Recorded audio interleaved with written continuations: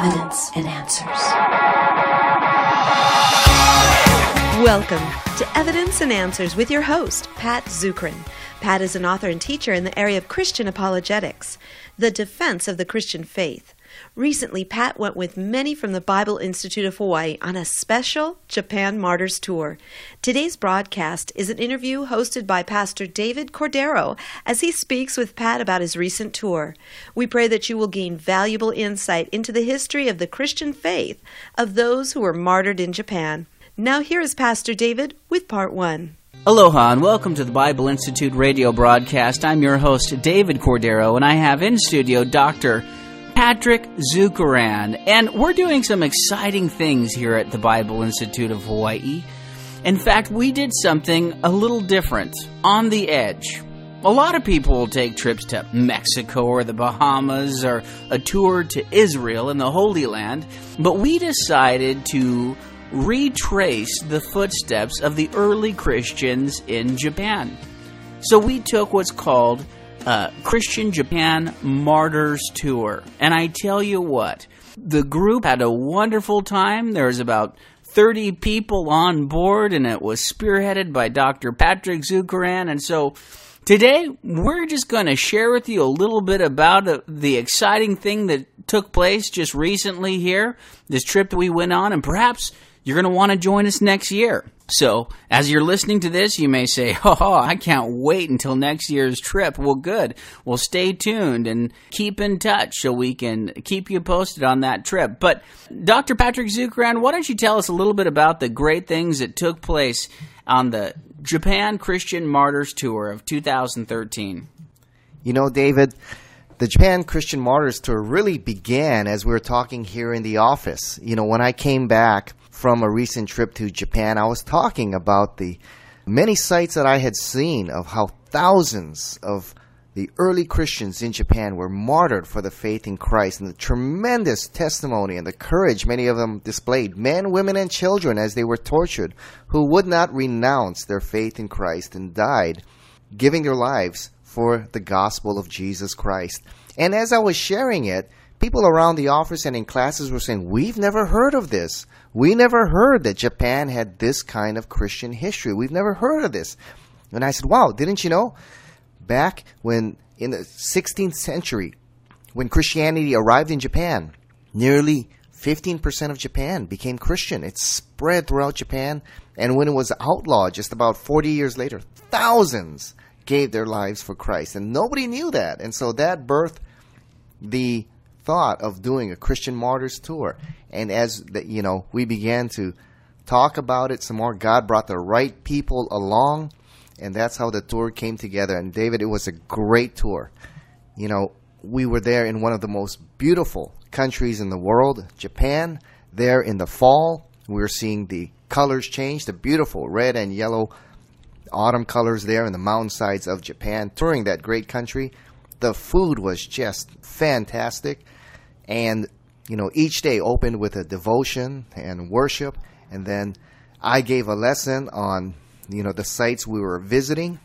And I tell you what, David, people came to Christ on this tour. People, after hearing the inspirational stories of the martyrs, several rededicated their lives to Christ. And it was a great time of fellowship, but also a very inspirational tour for all who went on. It was just a fantastic tour. I wish more could have been there with us. Now, Pat, I'm going to call you Pat instead of Dr. Zukeran for today's show. Now, when people think of America, they think home of the free and the brave land of America, this Christian nation. And, well, when it comes to Japan, a lot of times I believe people didn't know, as you said, that there was any history of Christianity in Japan. But could you unpack for us, share with us a little bit about the religions that are there in Japan, or in particular, what was the culture like prior to Christianity? You know, David, a lot of people don't know that Japan has a tremendous Christian history. In fact, it's older than the Christian history, our Christian history here in the United States. A lot of people are surprised about that. But, before Christianity arrived in Japan, there were really two major religions that shaped the spiritual climate of Japan, but also was a great influence to the society and the culture and development of Japan. And of course, the two religions that people are familiar with is Buddhism and the indigenous religion of Japan, Shintoism. And those two coexisted there in Japan. So, Pat, could you tell us a little bit about Shintoism? Well, David, Shintoism is the indigenous religion of Japan. It's considered one of the oldest religions there in Japan. Shinto means way of the gods. It originates from two Chinese words, Shen, meaning spirit, and Tao, the way.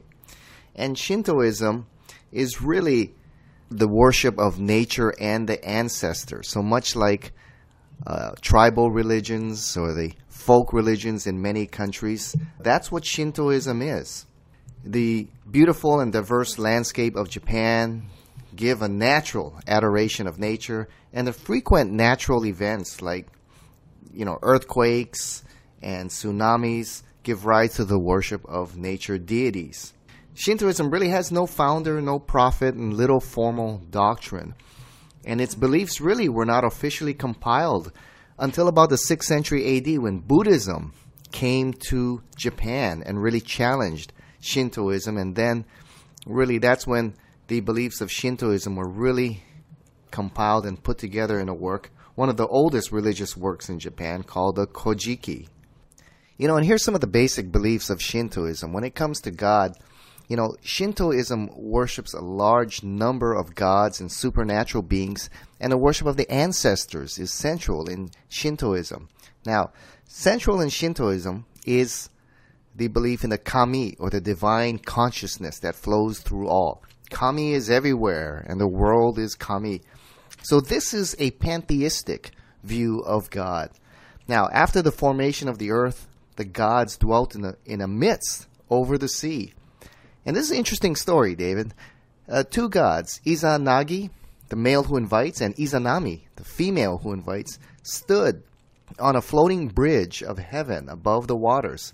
And Izanagi, the male god, was leisurely stirring the ocean with his spear. And when he lifted it up, the drops of his spear formed the Japanese islands. And the two descended there and mated on the island and produced other islands. And they also produced other deities. Now, one of the gods born to this pair was summer heat, or Kogu Tsuchi. And Izanami, the female, when this god was born, she was burned and she died. Well, Izanagi, and after her death, she descended into the underworld. Well, Izanagi, distraught over the death of his lover, sought her in the underworld. And he traveled to the deep, dark reaches of the underworld. And when he found her, he called her, but she would not come out. But he wanted to see her. And finally, she revealed herself, and he saw her decomposing body. And so frightened and horrified by what he saw, he fled back up to the underworld, where she chased him and tried to grab him, but he escaped. And he ended up purifying himself in the ocean there. And the debris that came off of him formed the other gods. And while wiping the filth from his left eye, he created Amaterasu, the sun goddess. And this is the most highly revered of the gods of Japan. And in fact, they believe that the emperor is the descendant of the sun god.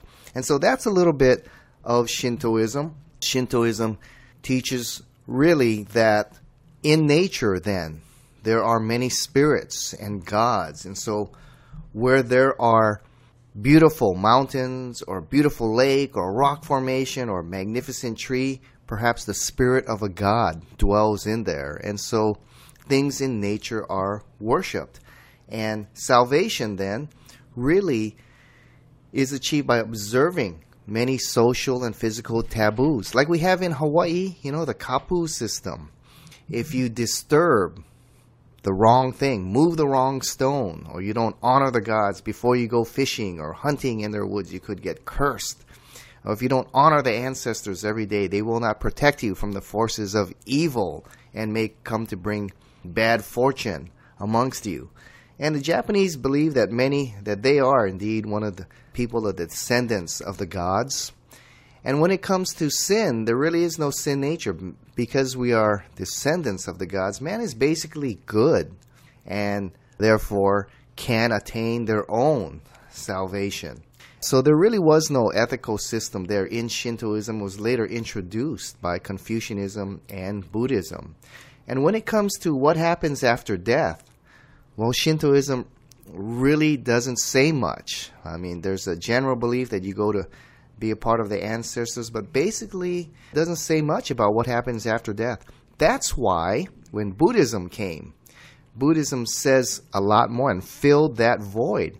And so in Japan, it's very interesting. There's a saying there. When you're born Shinto, and you're dedicated at the Shinto temple. But when you die, you have a Buddhist funeral.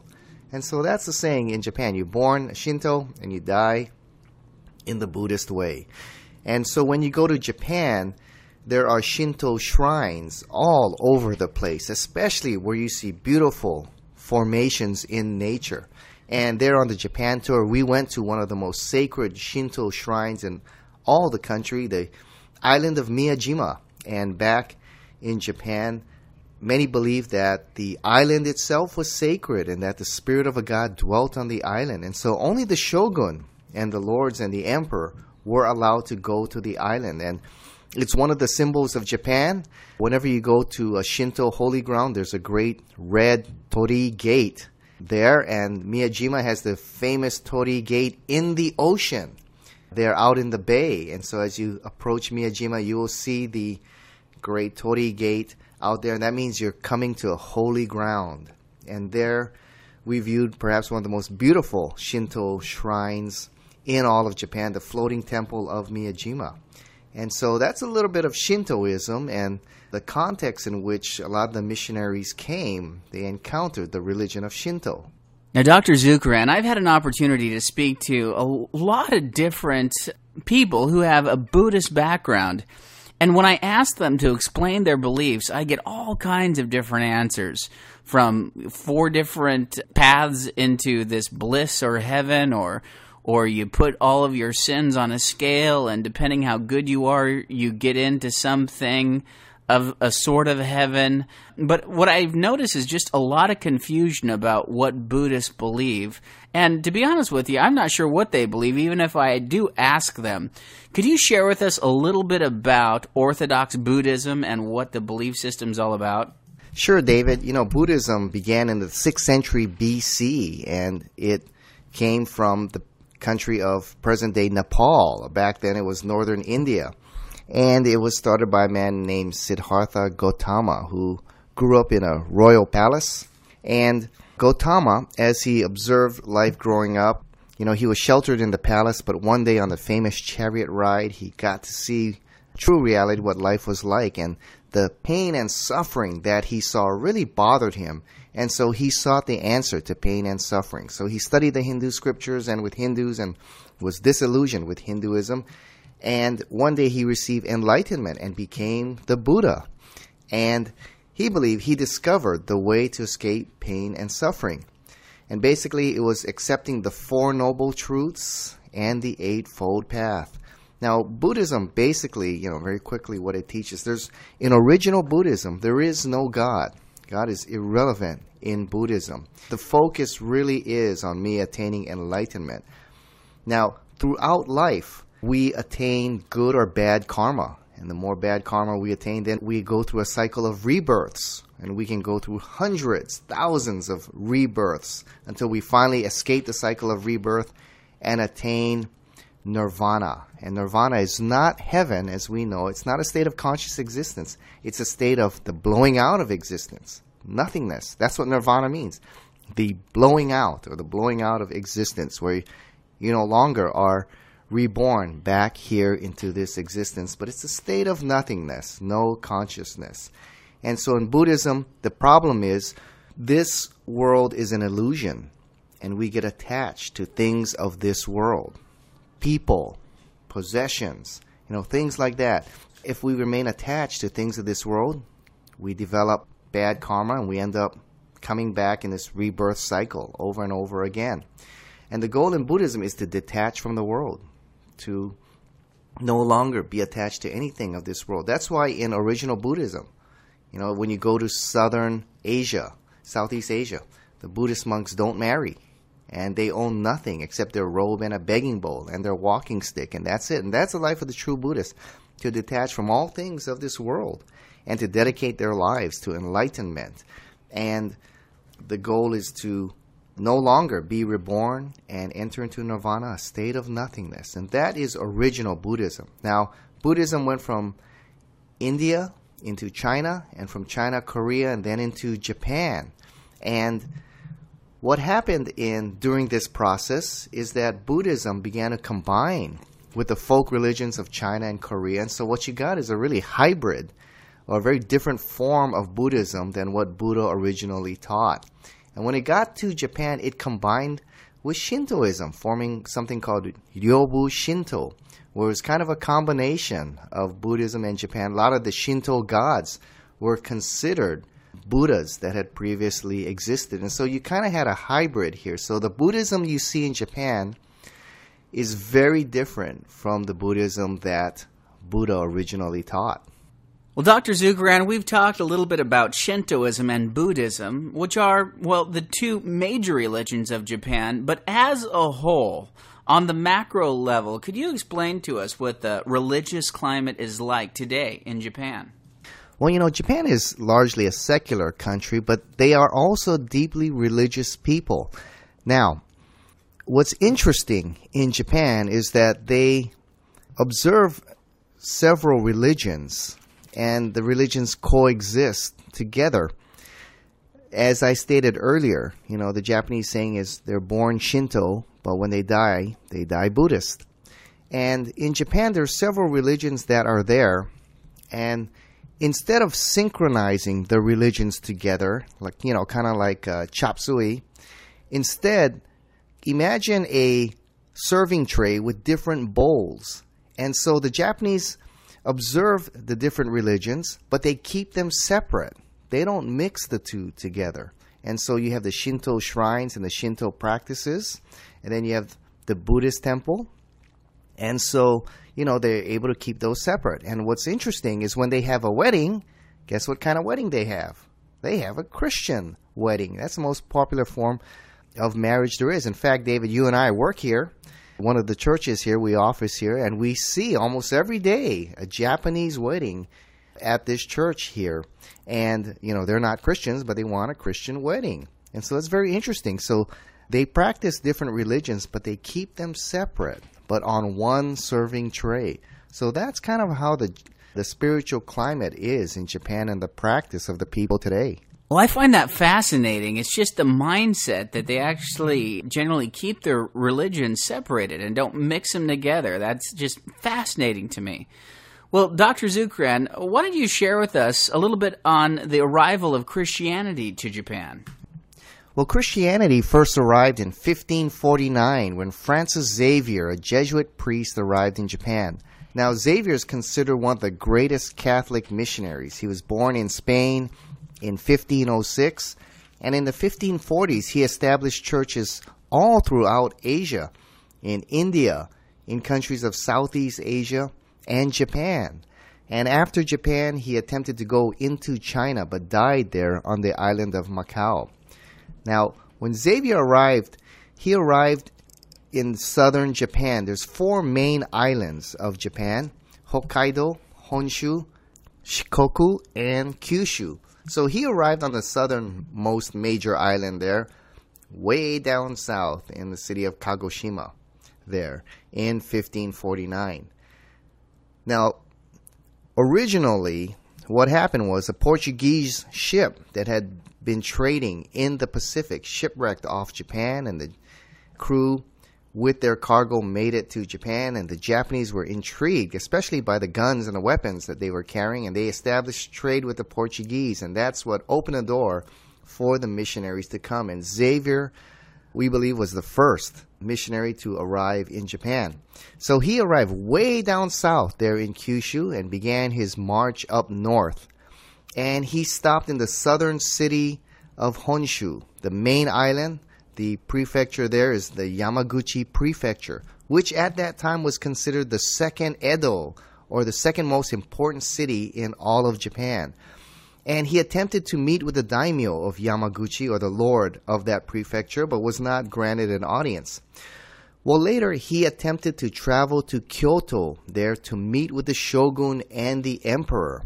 But after several weeks, he failed to attain an audience with them and returned back to Yamaguchi. Now, in the second attempt to meet with the lord of Yamaguchi, he had a different strategy. Instead of appearing as an impoverished priest, he appeared now as a dignified envoy of a foreign power. He came with letters from the governor of Goya. He wore a silk robe and he brought gifts and an entourage with him. And he immediately won an audience with the daimyo of Yamaguchi there.